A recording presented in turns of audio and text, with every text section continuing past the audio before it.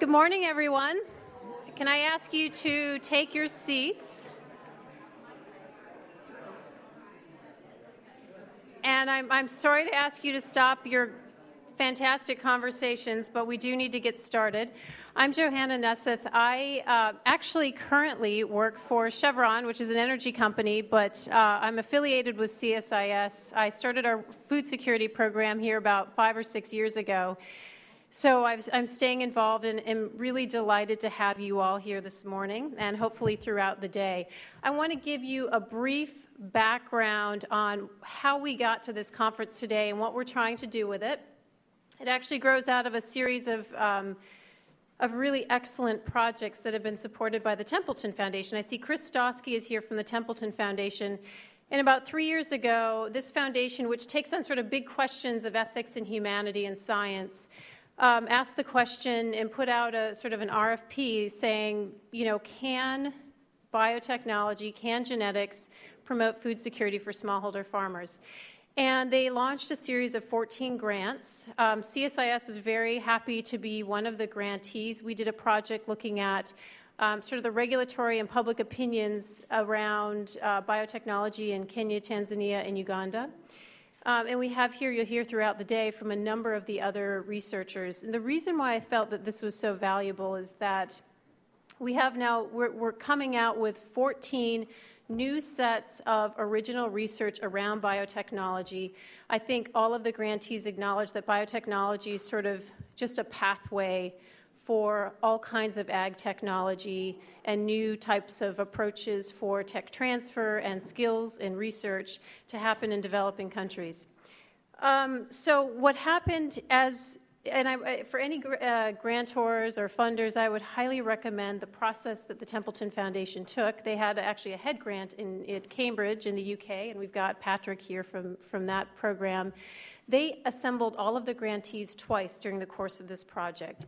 The first time was about at the midpoint in the project and gave everyone a chance to present what the project basis was, what they were doing, where they were working. And then the second time, just this April, was a chance to really start reporting out on what we'd learned and sort of test and ask questions about our research outcomes.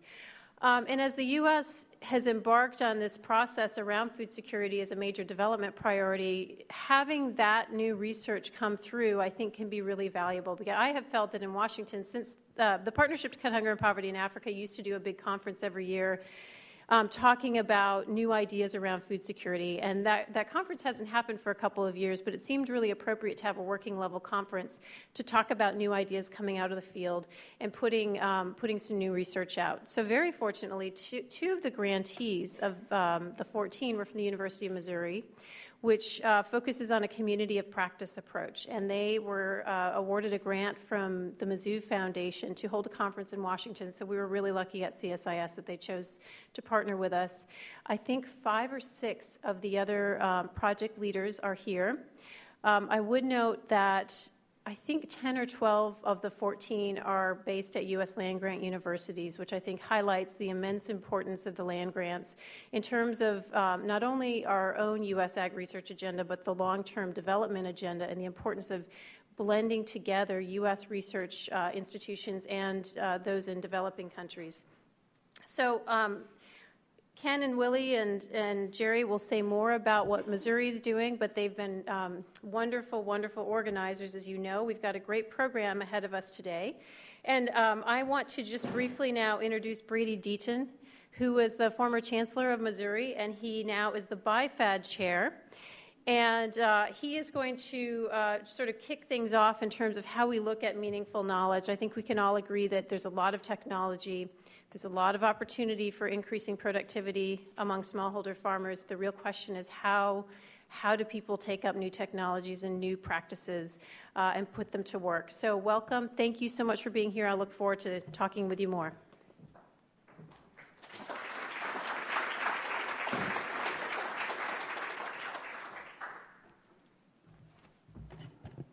Joanna, thank you for the opening remarks, and thank you for hosting us here at CSIS. Welcome to everyone this morning to this conference, and you're a wonderful-looking group, full of energy and vibrancy for the day. So I know that given the program that we have in front of you, we're not going to let you down in that respect. I was asked to take just a moment this morning as an introduction to the day's events to sort of set a context, and I was asked to define meaningful knowledge. I suspect this is a group of very high-powered researchers for the most part that have worked with definitions and solid research methodology for some time, so I'm not going to bore you with details of that. But we appreciate so much this opportunity to really bring ground-level research into the Washington discussion. Those of us at the University of Missouri are very, very excited to be part of the process. Certainly from my role as chair of BIFAD, I see the relevance of this to what we've been trying to do with the land-grant universities, with research-based knowledge from the field into the policy making that is occurring.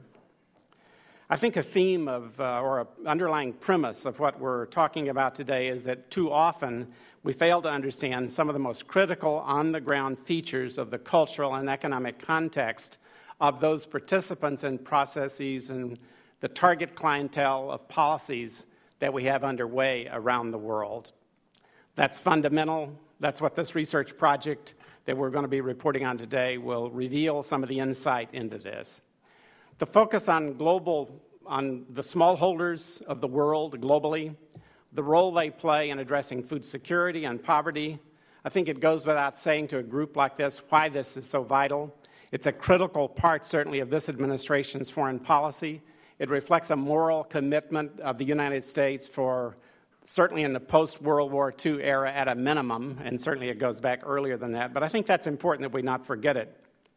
The political instability that we saw as a result of the very rapid food price increases in 2007 and 2008 caught the world's attention when over 30 governments around the world fell due to the high prices of food, meaning the reduction in real wage that occurred to urban and rural people, those working in the urban markets as well. Well, we're in a world where not only is climate change occurring and challenging all that we do ecologically, the need for what USAID and others are calling intensive sustainability or sustainable intensification in the agricultural development processes, that is vital to what we are doing. We know that we need to understand a lot more about the populations that we're working with, particularly the household behavior, to be able to interpret how we can achieve responsiveness at the ground level by smallholders to the kinds of incentives and policies that we're undertaking.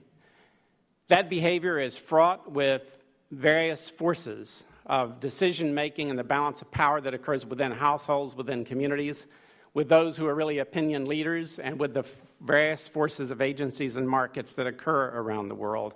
We know that the information communication technology shapes the way those households behave in the marketplace, in collective participation in economic and social and cultural activities.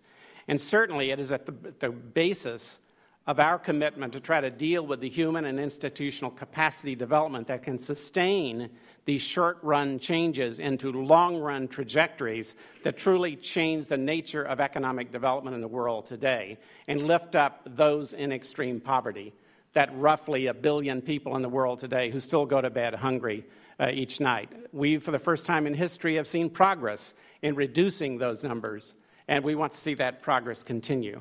So there are major forces at work that lend themselves to the results of science that you're engaged in, to efficiency and management, such as the reduction of post-harvest losses, which continue to plague us at 30 to 40% of the world's food supply.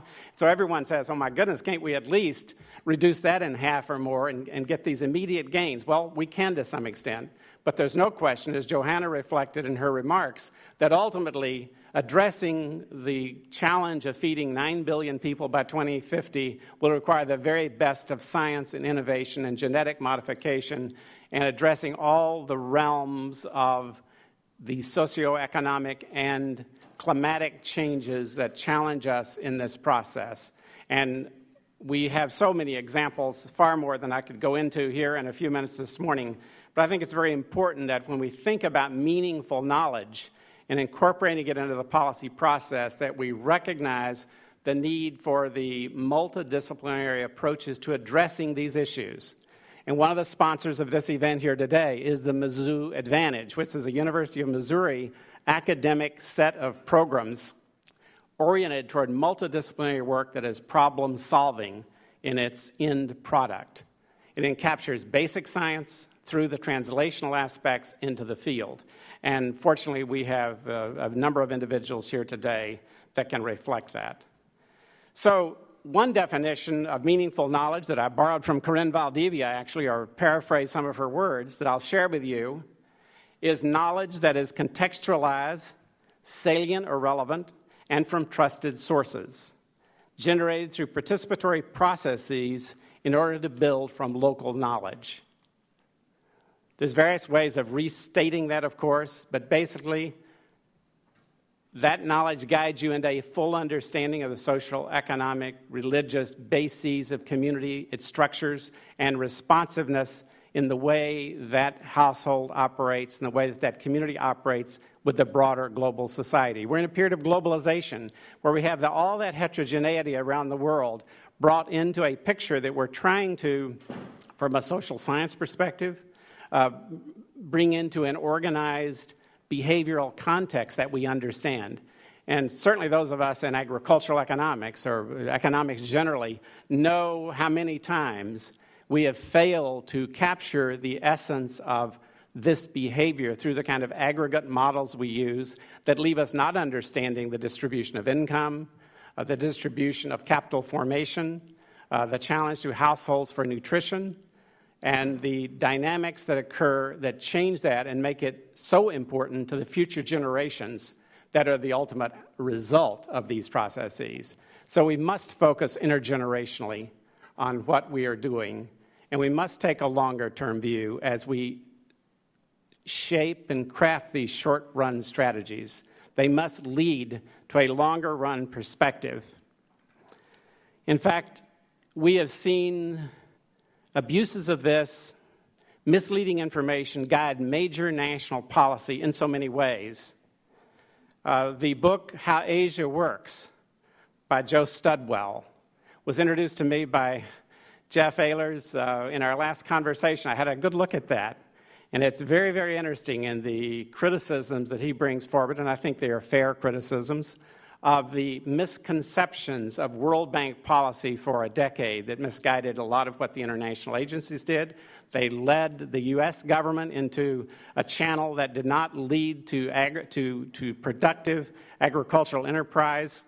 We had, even within USAID, as Julie and others know, Julie Howard, who's with us today, led the agencies away from an emphasis on agricultural development, when in fact, the actual fundamental model of economic change in question required those investments in the science of agriculture and the transformation of that sector to make the kind of long-term capital formation possible across the entire society. Studwell does a beautiful book of capturing some very complex economic theory that I spent the early part of my career addressing and put it in a context that we all can understand. So it is a book I'll recommend, let me say, to you as well. You know, I learned early in my own life that economic transformations and innovation require that meaningful knowledge. Let me just take a moment here. I grew up in a subsistence farming area of eastern Kentucky where every decision you made had to be crafted very carefully to ensure that your family survived, particularly if you had 9 children like we did in my family. And so the region, the state, and extension were very involved in trying to introduce new agricultural approaches that would help us all have more income. And so I got to watch how, with strawberries, for example, pushed appropriately by a marketing firm, private sector firm is very important.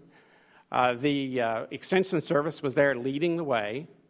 But for a household like ours, we could not afford any risk of reallocating labor, of taking any chance on the couple of cash items we had in our budget to ensure that we survive day to day, nor from the very large amount of food production on our own farm. So our family never had the wherewithal. There was no guarantee on strawberries, an example I think that the work you're going to hear may depart from. I think any major transformation like this requires test plots, and it requires some security system for the first year of innovation to ensure that you don't lose your shirt. The only families in my community that could take advantage of this were the larger farmers who had extra land. We had no extra land. Every inch was used for our milk cows or our hogs or our chickens or our food production or our tobacco, which was the only cash crop we had, along with a little bit of livestock. So these were critical decisions, and this is faced by smallholders around the world today. And that's the nature of the meaningful knowledge, is tapping into that and saying, how are those decisions made? Which decisions did my mother make about which investments we undertook, how to allocate our labor, versus the decisions my father made? Those were very separate. They're separate in every culture, and they vary a great deal. And we have to come to terms with that. But it's clear that linkages into the commercial economy are critical. The empowerment of women and the understanding of their role in a household and a community is important. Supportive partnerships with extension, with private business, with knowledge transfer and technology that can really make a difference in the outcomes of any kind of program that we're shaping. And I've had the good fortune in my professional career to see programs like this in so many areas and to understand why they can be so vital.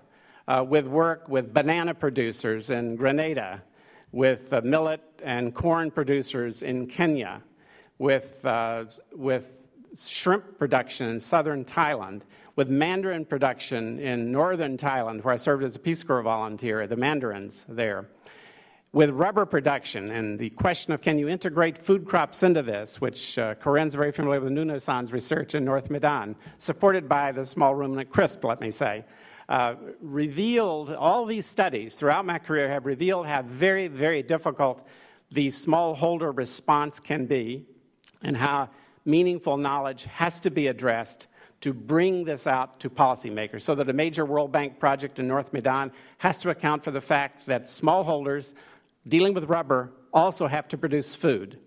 Maybe they can't integrate it, therefore you set aside extra land somewhere and make it possible, or else the program falls apart. I could talk far longer than the program permits on so many of these examples which I have studied, my graduate students have studied, and out of which become the basis for some very, very meaningful knowledge in the processes that we're engaged in. So, and someone mentioned yesterday, we need a library of all this. We need to think of a big data system of capturing all this data and making it useful to decision makers today and to the next generation of graduate students that look at this. So we will be at work trying to achieve some of that as well. With that, let me simply move to our two feature speakers, keynoters that we have today, and I'm going to introduce the first of those, Corinne Valdivia, Associate Professor of Agriculture and Applied Economics at the University of Missouri. I will then, after introducing Corinne, go to Jeff and his colleague for the next part of the program. But Corinne is going to deal with this issue of meaningful knowledge as it relates to the studies she has undertaken in many parts of the world. And she's had such an incredible history herself in leading projects in Peru, Indonesia, Bolivia, Tanzania, Kenya, Mexico, Uganda, and India. Corinne, that's really phenomenal. And she is a native of Lima, Peru, and received her early education and served as an associate professor at the National Agricultural University in Lima. She fortunately came to the University of Missouri and received her PhD, and since 1992 has focused on the issue of gender and has co-edited a book on gender and natural resources with Jerry Gillies, who's also in the audience here today. Her research focus has emphasized strategies of transformation, pathways through transformative change that leads to economic and social improvement in the livelihood of households, communities, and individuals. I'm very pleased to be able to introduce Corinne. She was on the search committee that brought me to the University of Missouri in 1989. Thank you, Corinne. And I've been very happy to work with her as a colleague over many years. We're very pleased to have you with us this morning. Welcome.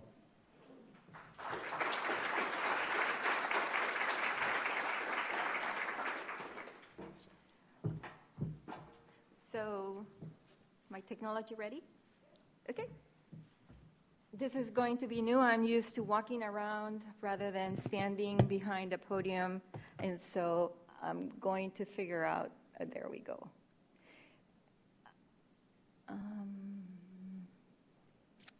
This one, and we're going into,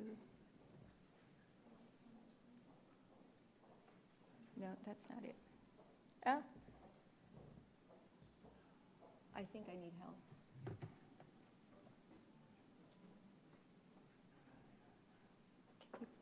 Oh, right here. I found it. Here. Right there, down there. We need to put it in the first one.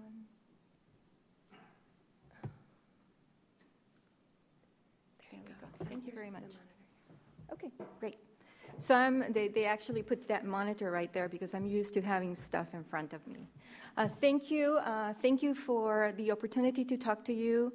I'm really excited about being here today because I think that this is an issue that we need to address together, and we have a lot of wonderful people coming from different walks of life that can work together and figuring out how do we make the meaningful knowledge that we are creating something that's part of the way we do things every day in development.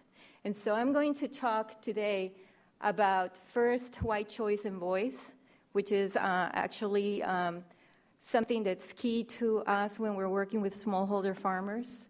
Then I'll go into lessons from science and translational research with smallholder farmers, what we've learned. And finally, I'll talk a little bit about the lessons learned from the work that was done with Templeton Foundation funding in South Africa and in Kenya, and draw some lessons from that hopefully will give you some, a little bit of food to chew on, I guess, in order to, when you go into the sessions, really look at what you do and how do we really do a collaborative process of discussions to make our knowledge even better or more meaningful. At least that's what I am looking forward to in our meeting today. And I don't know who's managing time. I tend to talk too much. Okay, great. So let me go into why voice and choice. Oh, there we go. Why it matters. For me, it matters, and I guess, full disclosure, I grew up professionally with the Small Ruminant Collaborative Research Support Program, and I started as a faculty at the university in Lima, approached by professors from the University of Missouri many years ago to see if we wanted to do research together in the highlands of South America. And it was an opportunity for us at the university to actually link what we were teaching and the work that we could do in the field and bring those together and also bring that reality of the context of the highlands to the classrooms. And the other thing that's happened to me because of that is I've had the opportunity, all those places that Brady Deaton mentioned were possible because of the small ruminant cribs and the collaborative work that was done through the University of Missouri with many, many countries and organizations in the world.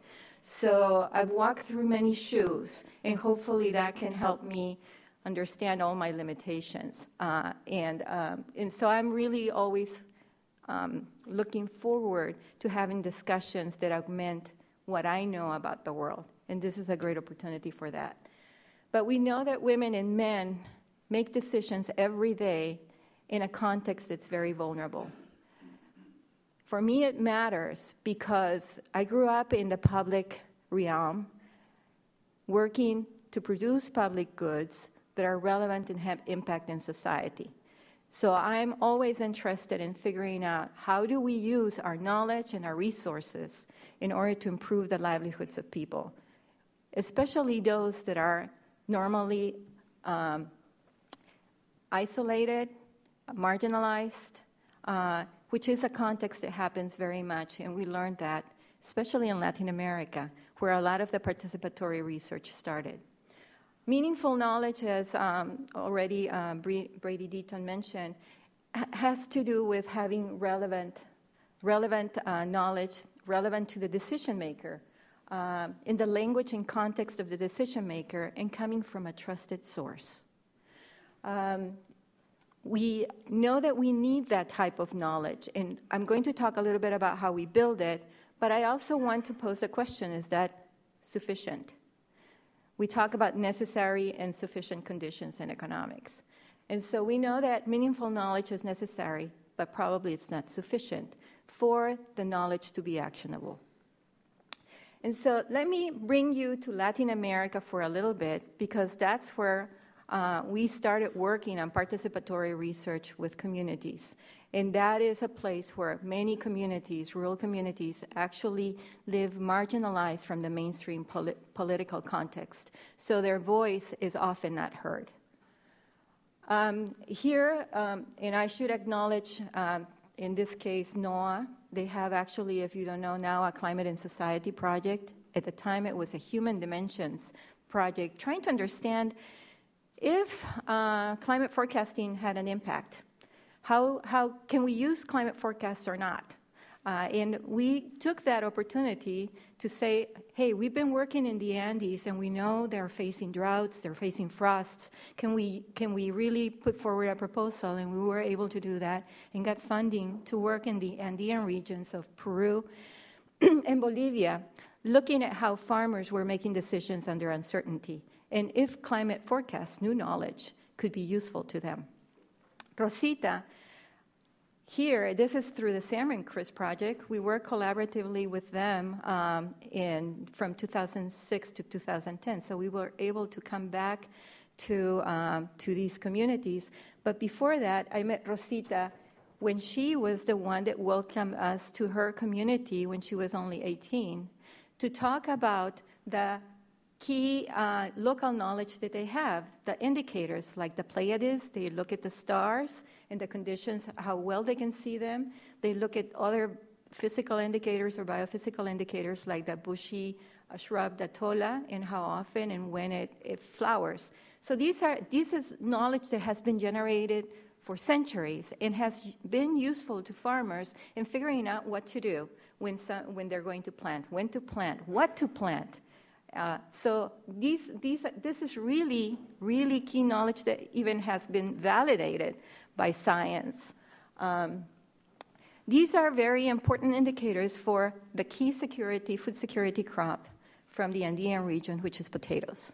And potatoes are originated from Peru and Bolivia and the Andean region, but now we eat them everywhere. And even the beautiful varieties of potatoes that you can see in the Andes, you're starting to see, for example, here in our markets in the U.S. Okay, so why Rosita is important to me? Because she's a leader in her community. She started at 18, and currently she leads a women group. She was the officer of her community, and if you don't know, communities in Peru are peasant communities that have a social structure and organization and are officially recognized by the government. So she has a say in what can happen. And so working together with Rosita, I've learned about their knowledge, but I also, working with a lot of scientists that happen to be sitting here today, we've been working to understand the changes that these communities are going through because of climate change, because of global drivers. And from the research that we were able to do with the salmon crisp during the period that we were working in the Andes, we actually found out that in the past 50 years, the temperature has increased in this area. So when we started, people were saying, well, there is no proof. Well, science is now showing that there is a proof. Obviously, farmers knew that the temperatures were increasing because they're actually changing the patterns of plants that they can grow at different elevations. But we needed to prove it to the scientific community. But it has a value because when you do that, policymakers listen to you and invite you to talk.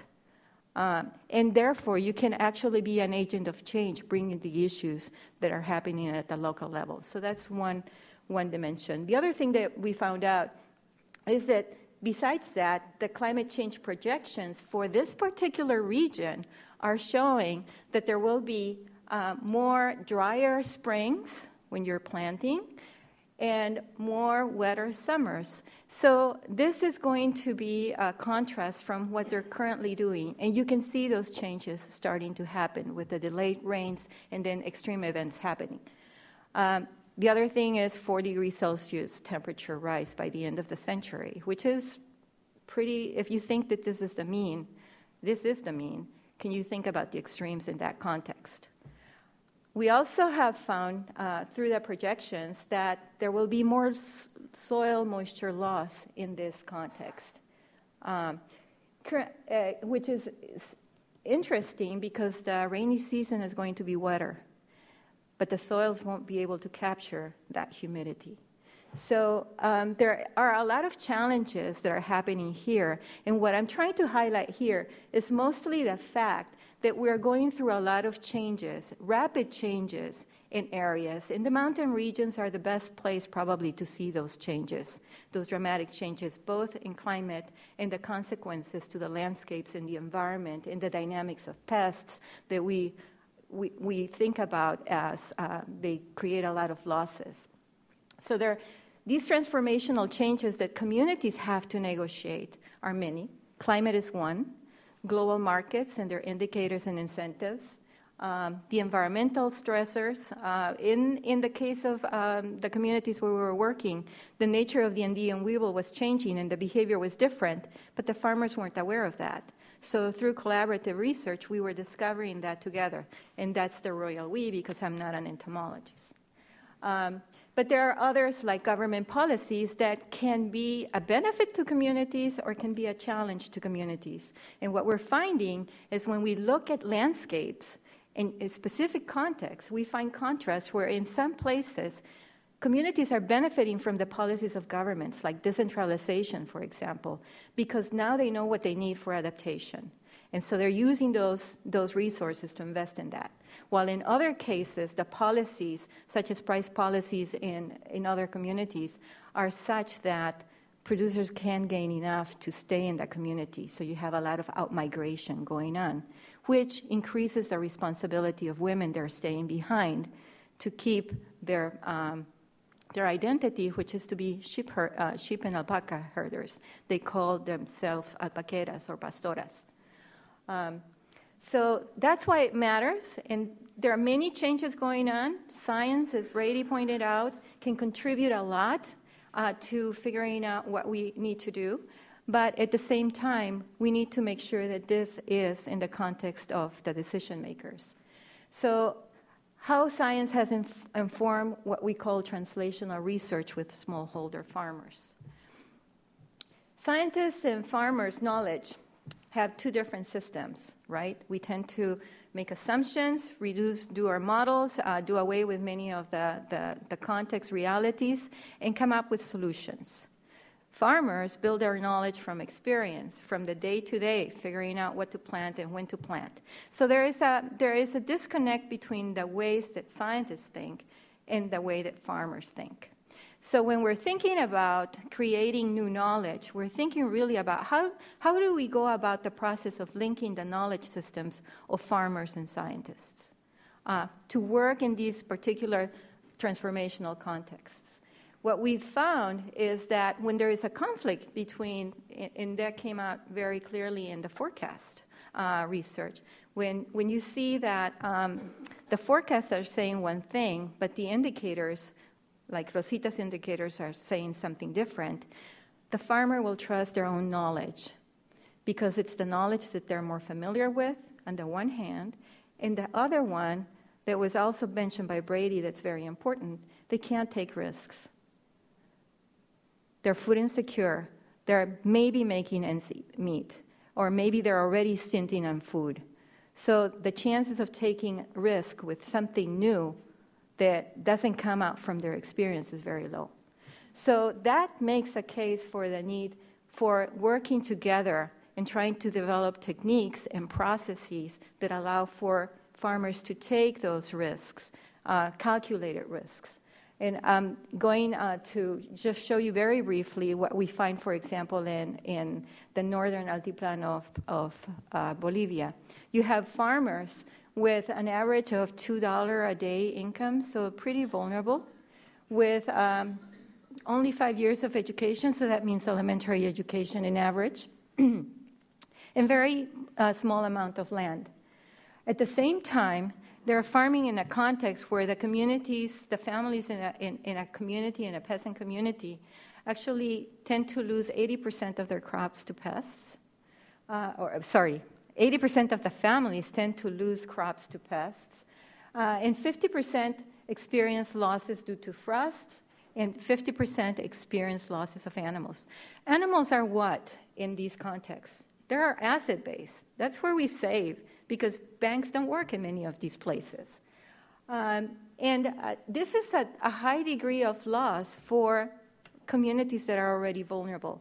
So given the fact that they are in this context, what we find is that their perceptions of risk are very high in terms of how is this a very strong threat to your context. So we asked about climate, we asked about policies, we asked about that disease of an adult member of the family, and how are those threats to the family.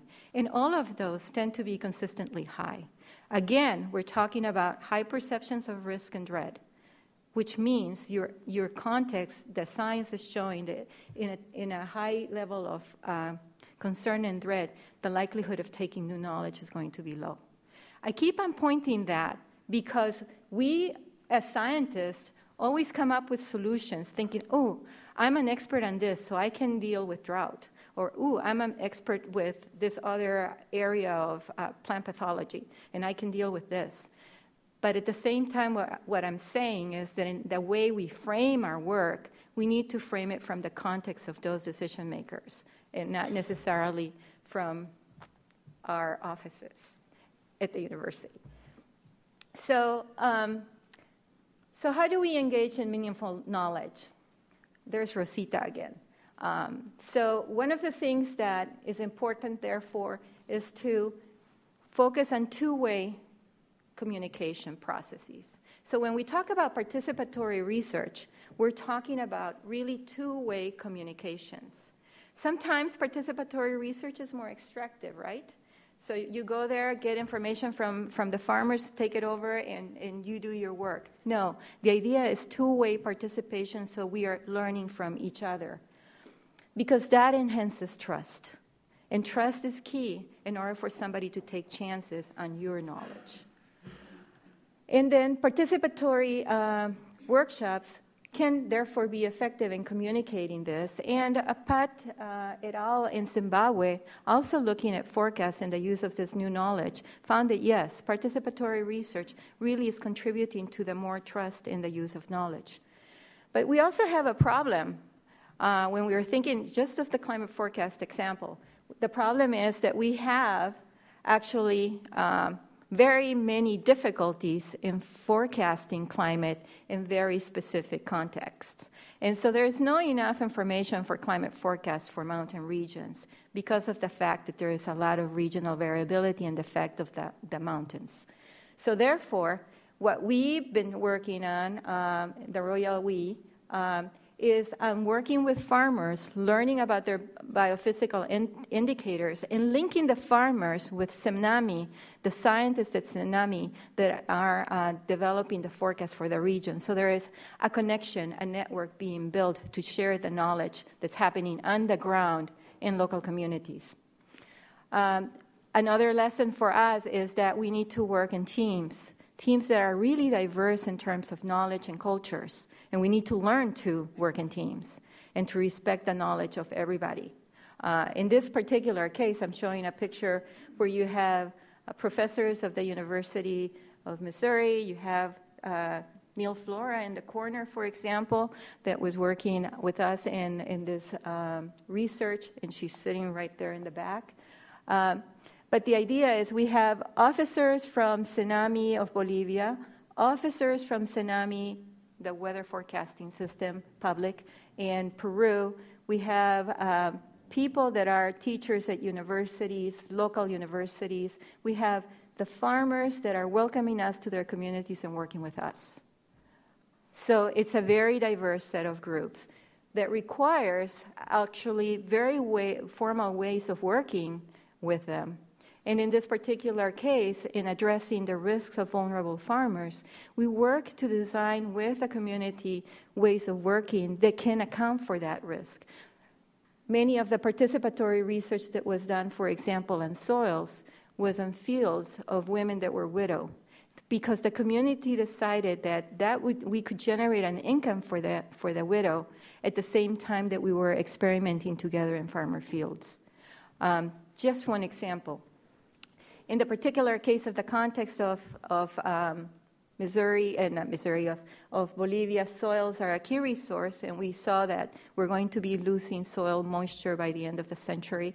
So a lot of the research focused on gathering knowledge about the soils, experimenting with the farmers in their context and with their designs, and with our soil scientist, Peter Moravalli, and the soil scientist in Bolivia to figure out what types of techniques were useful, and also connect students from the universities in Bolivia, from the rural community, and the professors. So what you're doing here is building human capital, in building a different way of working together.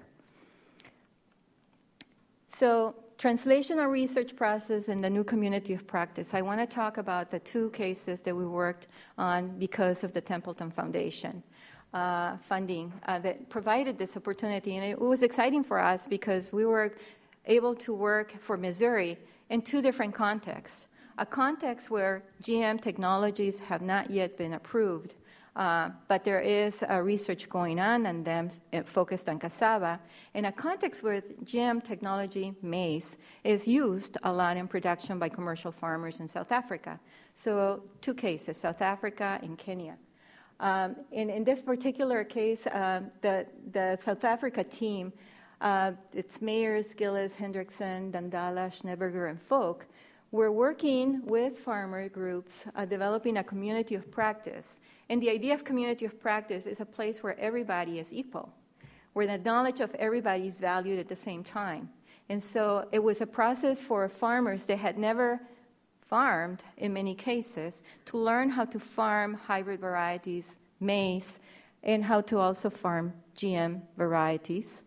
But especially, it was an opportunity for them to be involved in the whole process, learning together with the people in South Africa that were collaborating together. And so it allowed farmers to try technologies by themselves, on their own, after having training on doing the farming practices. And the other thing is it made stakeholders more aware of the constraints and what farmers are looking for. So in many cases, GM and hybrid varieties or seeds were okay, but they had labor constraints, for example. The whole process was a very positive process in terms of working together, but it was interesting that many of the issues that were brought up were more related, again, to markets and to storage. So we go back to, yes, we have the innovation, we have the technology, but there is a whole set of context issues that are important. These farmers want to be commercial farmers. They want to have high yields, and they want to be integrated into the markets as the commercial farmers that were the dominant there before them. In the case of Kenya, we had a process, and Harvey James, Bill Folk, Festus Murithi from CARI, and myself collaborated on this project. And the idea was to learn from the communities, their local knowledge, what was their context, and based on that, figure out what are the communication processes that need to be in place in order for farmers to learn about GM technologies. So if they're going to learn a new technology, we again need to go through the process of understanding their context so that we can create the meaningful knowledge that has that is understood by the farmers in their own context, but at the same time learn about what their issues are. So we started first with a lot of training, capacity building on the process of translational research. How do we work with farmers? Why are we understanding the vulnerability context? Why do we need to learn about their livelihood strategies and farming practices, and so on? And then we went to the field working with rural communities, mostly women. The highest proportion of the people that participated in a project were women. We're hoping for 50-50, but actually there were more women than men in our projects. We worked in collaboration with other stakeholders. Carrie has in Mtwapa Research Center technologies on the processing of cassava for food and for being able to sell that. So it's not only about consuming the cassava, but also being able to process it and gain from the market. With different types of settings, from the coast that was very vulnerable, where food security is very important, to new settings like Eastern Province, where there are commercial villages being funded by donors to try to commercialize production. And therefore, going through this process, creating a conversation among, again, multiple types of decision makers, including the farmers that are in that last picture.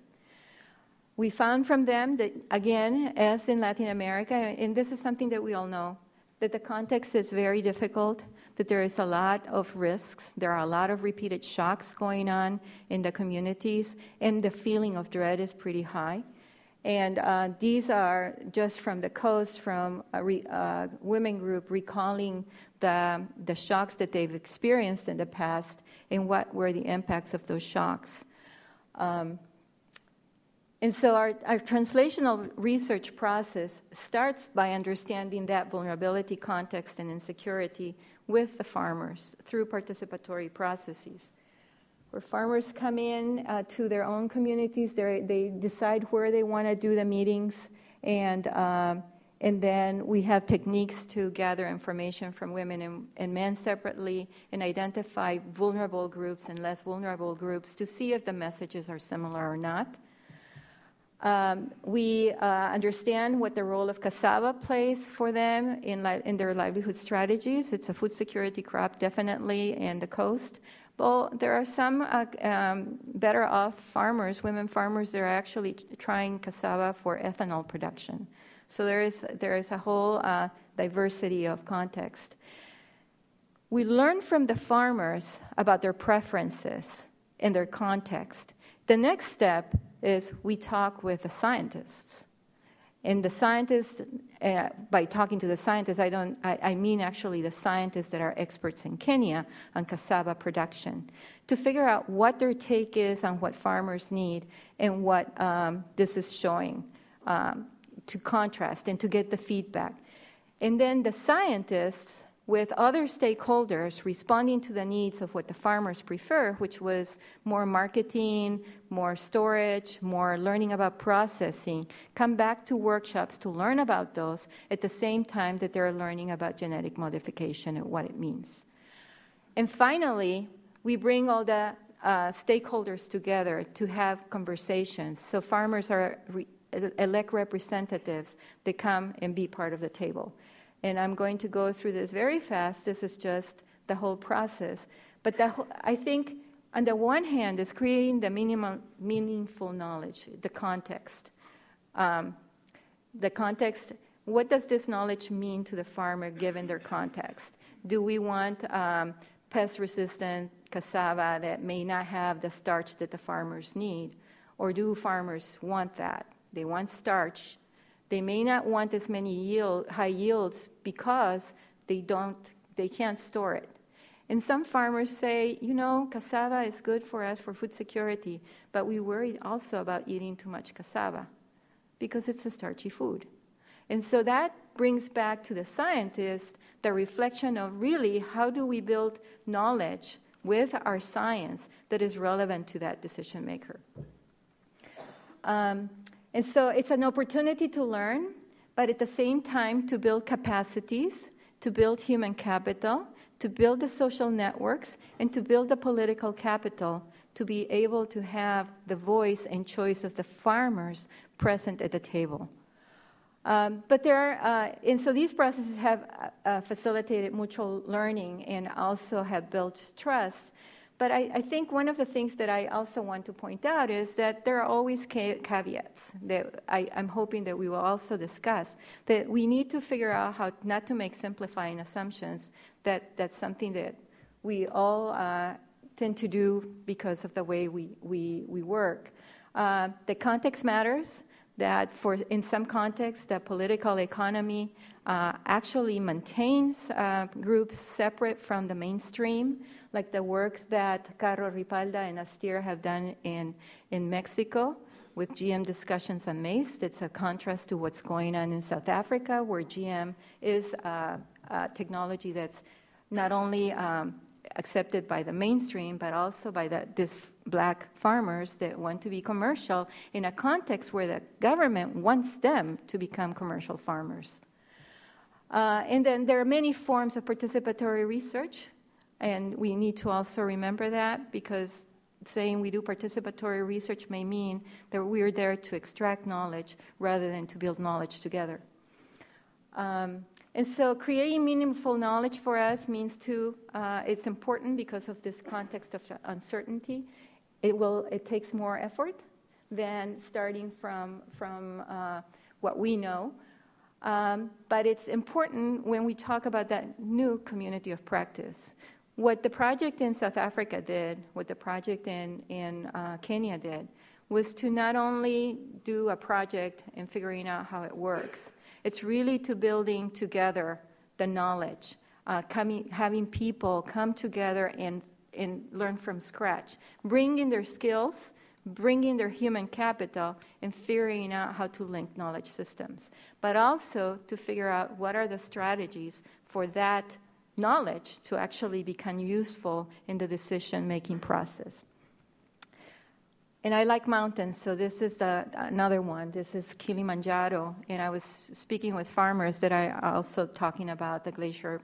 The glacier is no longer coming back as they used to. So those changes are happening and are happening fast. And I think I ran out of time because I wanted to show you a very short clip that if we have time, I'll show you about the whole process with the women farmers. And they really sing very well. I can't do that. Thank you.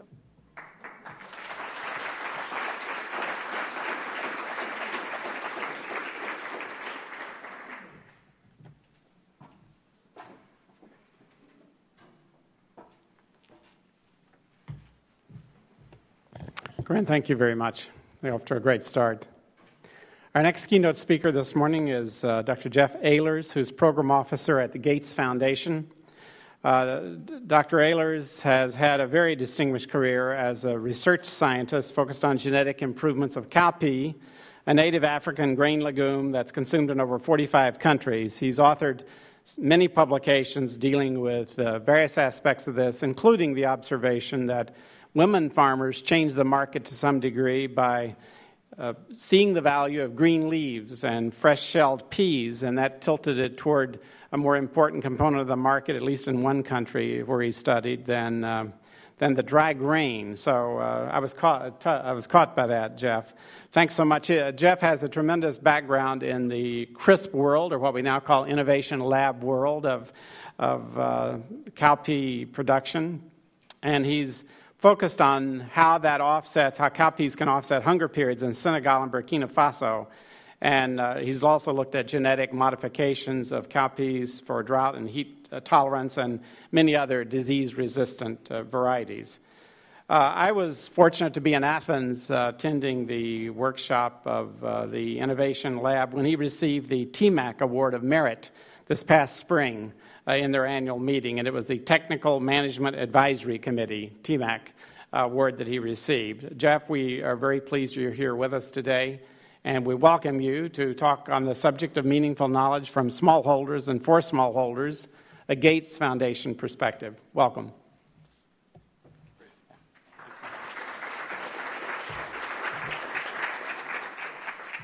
Well, it's a pleasure to be here, and thank you, Brady, for the generous introduction.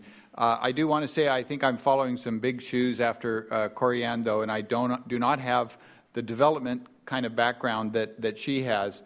And to partly fill in some of my shortcomings in that area, I brought along one of my distinguished colleagues, Dr. Regina Kapinga.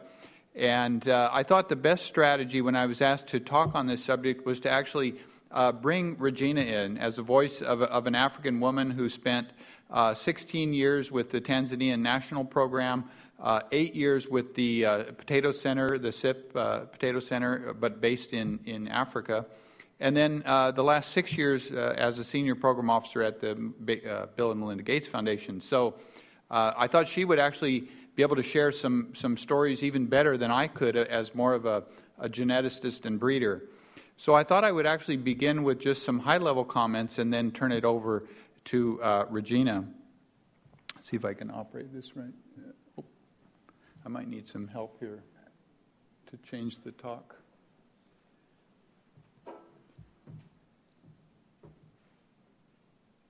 And yours should be...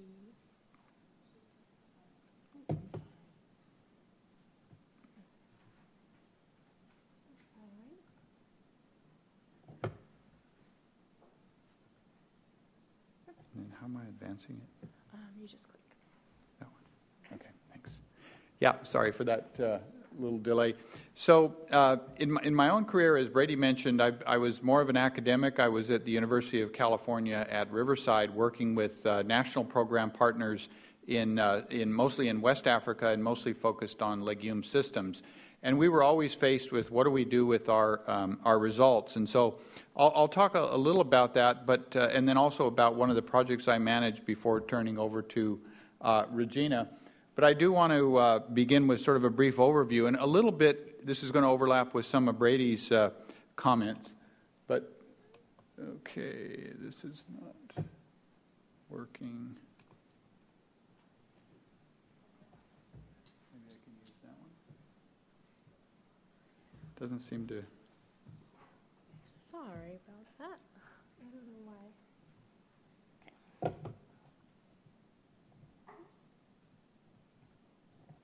Which one did you click? I'm going to test it. Here, I'm sorry. Okay, good. Okay, so I think the central hypothesis of our workshop is that ag research is critical to long-term real economic growth.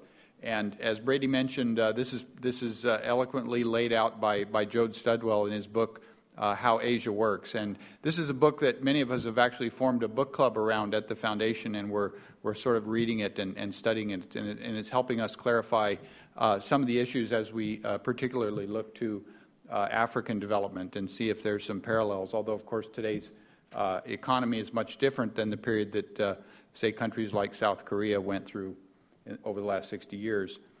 So I think, for this workshop we're talking about, smallholders being actively engaged in the research process, which then will involve, which will then result in improved targeting of needs, and more ownership and buy-in, and then therefore a higher probability of adoption. But it's a tough business, and I think this is one thing that has struck me over the years is how hard it is to get adoption. And I think part of that is the risk aversion that Corinne talked about, but also just that African farmers in their smallholder context being far from sources of low-cost inputs, lacking government support systems around finance for production, price supports, for example. And all of these kind of things are very important to have in an agricultural system. Most of the farmers in other parts of the world actually are quite subsidized in various ways, but not the small African farmer. So he's working in an environment that's unsubsidized, and he's operating at a low scale, operating in unpredictable weather environments and even unpredictable policy environments as well. So I think all of these things, make it much harder to adopt technologies that will increase productivity. And just to point out that, the future really doesn't look much better in terms of prices that African farmers will get for what they produce.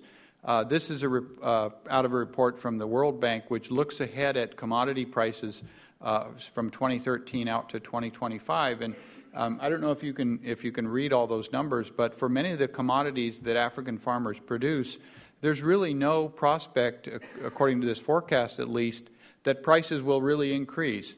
And I don't quite understand that, given all the talk about the need for food production and how dire the food production will be trying to feed population, when in fact prices of many commodities are actually projected to decline or not increase. So I'm not sure how that matches up, but I thought it was interesting to point out that we're not necessarily in in an increasing price scenario for our smallholder farmers. I don't know if I'll just point out for soybeans, for example, that are about $550 a ton today. In 2025, the World Bank's projecting them to be about $510, so actually a decline in prices. So, whether this scenario will actually occur, we don't know, but it's not encouraging. And I think, many of us realize that productivity gaps can be closed. There's often technologies that, particularly application of fertilizers and inputs that actually can, and improve varieties, which I've been involved with, which are really quite basic in their nature. To get the big bump in productivity often requires small amounts of fertilizer, improved seed, and one or two key agrochemicals. You can get large increases in yield. And these are these kind of yield increases are what stimulates rural development and eventually the path to economic development. And I think Corinne and Brady have both talked about the difficulty of adopting in a risky situation where you don't want to put your capital, your eggs in one basket. And then the other reason, of course, for lack of adoption, which Regina will, I think, address quite nicely in a very good example that she's been involved with personally, is the idea of the poor research targeting. And I think that's a lot of what many of you are involved with.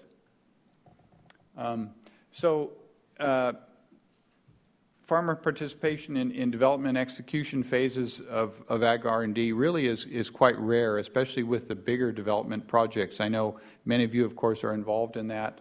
There are a few European initiatives that I came across on the internet, which reflects my lack of knowledge of the area.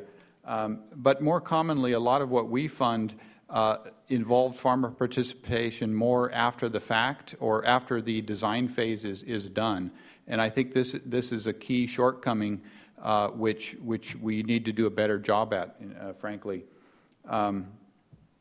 And of course, they don't necessarily address farmer concerns. We do try to involve farmers often after the design phase in terms of things like farmer preferred varietal selection and other methods, but they don't really become part of the DNA of the project early on. Some of the projects, I'll share a brief example, do have some feedback loops with farmers and farmer involvement, but they don't necessarily address the critical objectives and the prioritization as well as they could have in many cases. So the project that I'll be talking about just very, very briefly before I turn it over to Regina is our N2 Africa project and how they use feedback loops to improve the research or to fine-tune the research. This is a pretty big project run out of Wageningen that many of you may be aware of. And the basic idea is that you can increase productivity through legumes, and particularly by targeting improved inoculation, getting farmers to inoculate with rhizobia bacteria, and also then pea fertilizers, improved seed, and better agronomy. And in the new phase, they're also talking about creating demand through market linkages so that there's a demand pull in the system.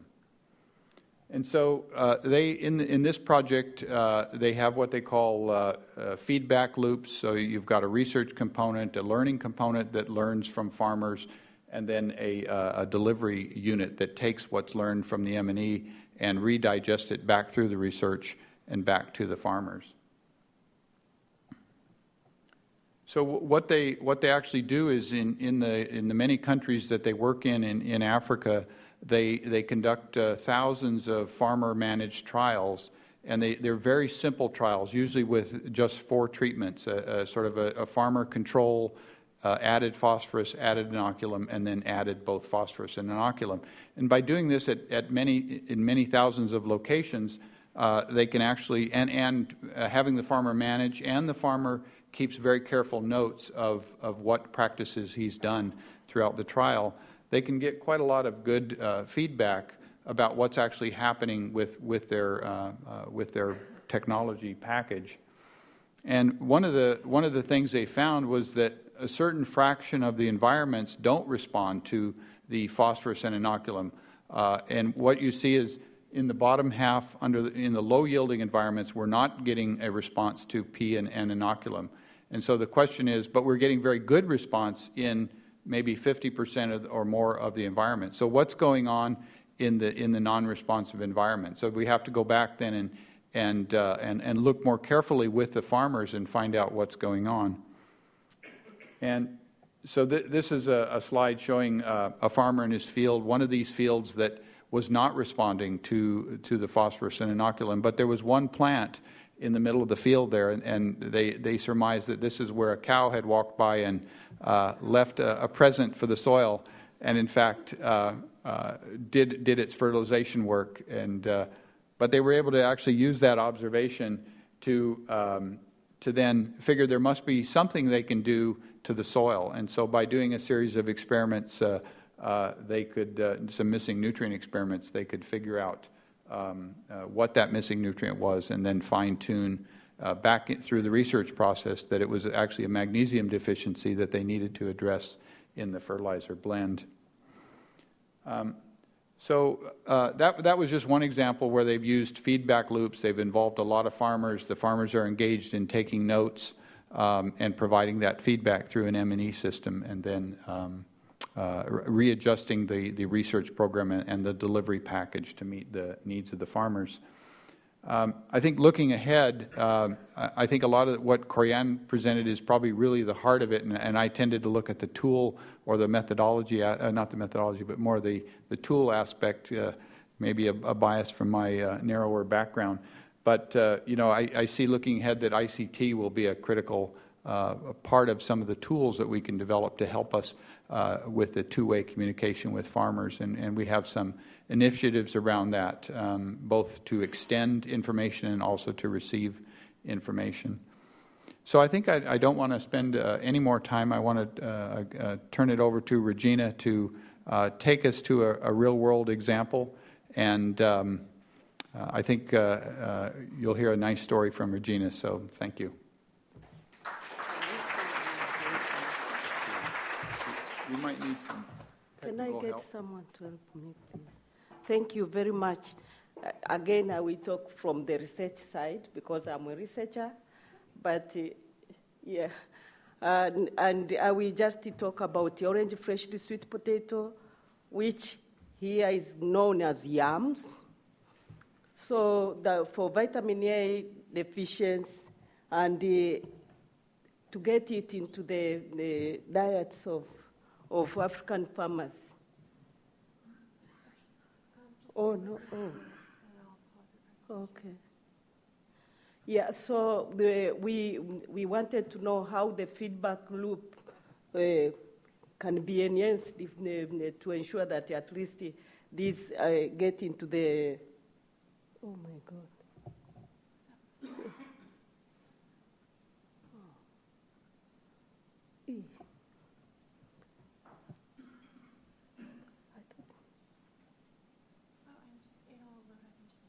Okay, thank you. Yeah, so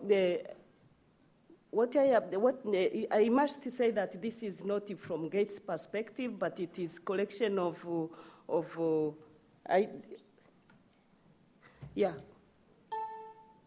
it is collection of experiences from different studies which have been undertaken in the region in sub-Saharan Africa, more than 13 countries.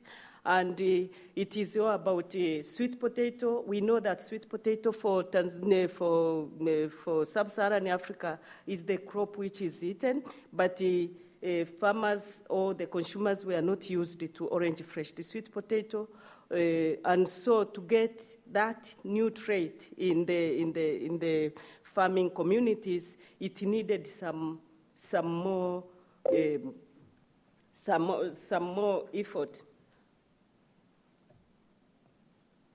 And the goal actually is that at least 50% of vitamin A in the food diets, more especially for children and mothers, come from orange freshly sweet potato.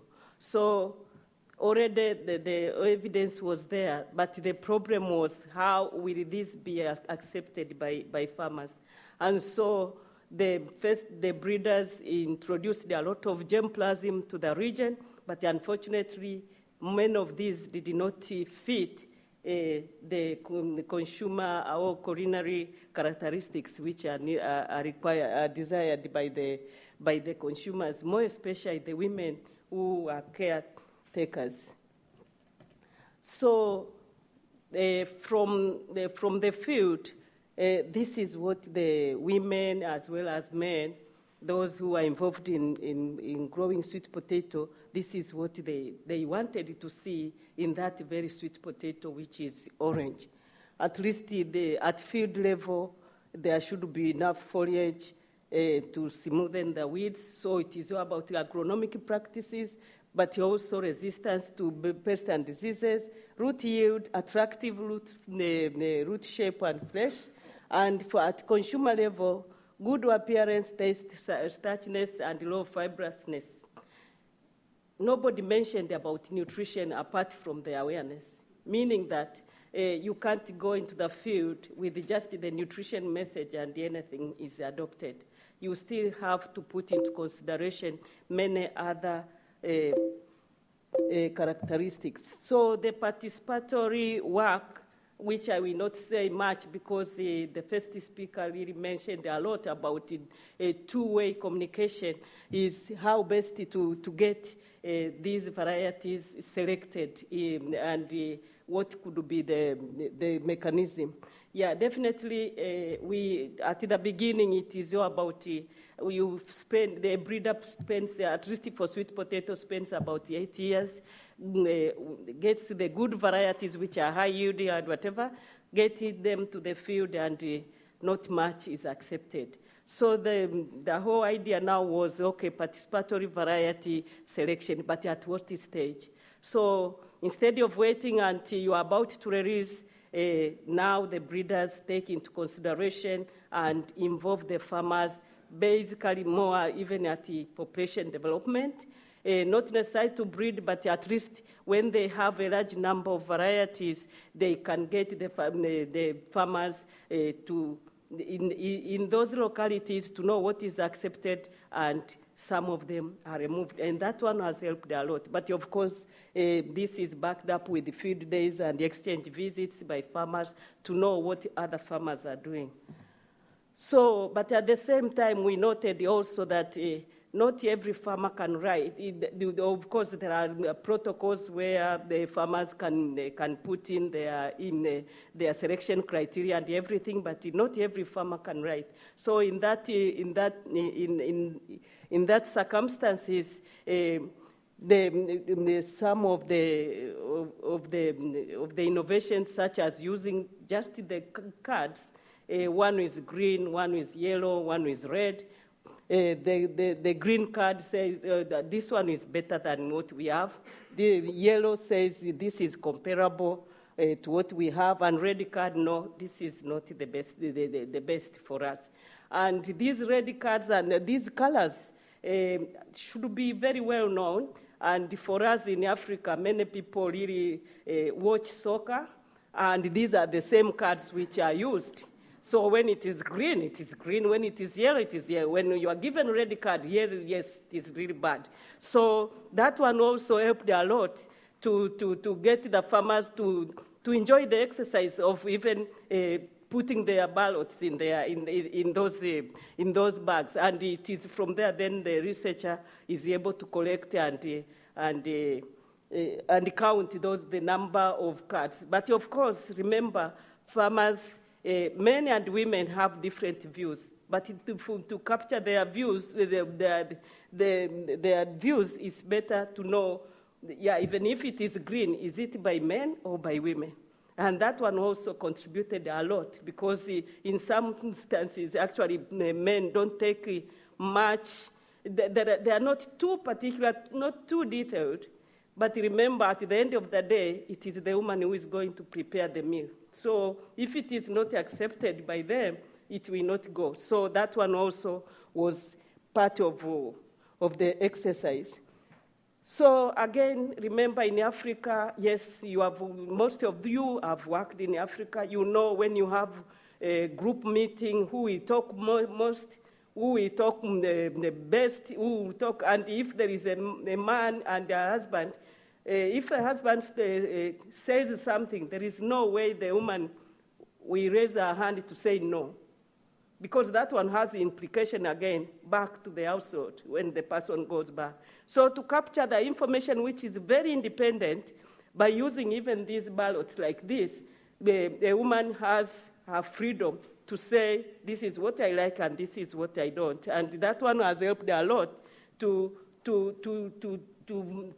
get to capture the voices of those who can't speak, more especially the women, depending the cultures. In the majority of our African cultures, basically women, if they are together with the men, you will not find a lot of women talking much, more especially contrary to what the men have already said. So with this the innovative technique, it has been able to help us to at least to capture at least the voices of women.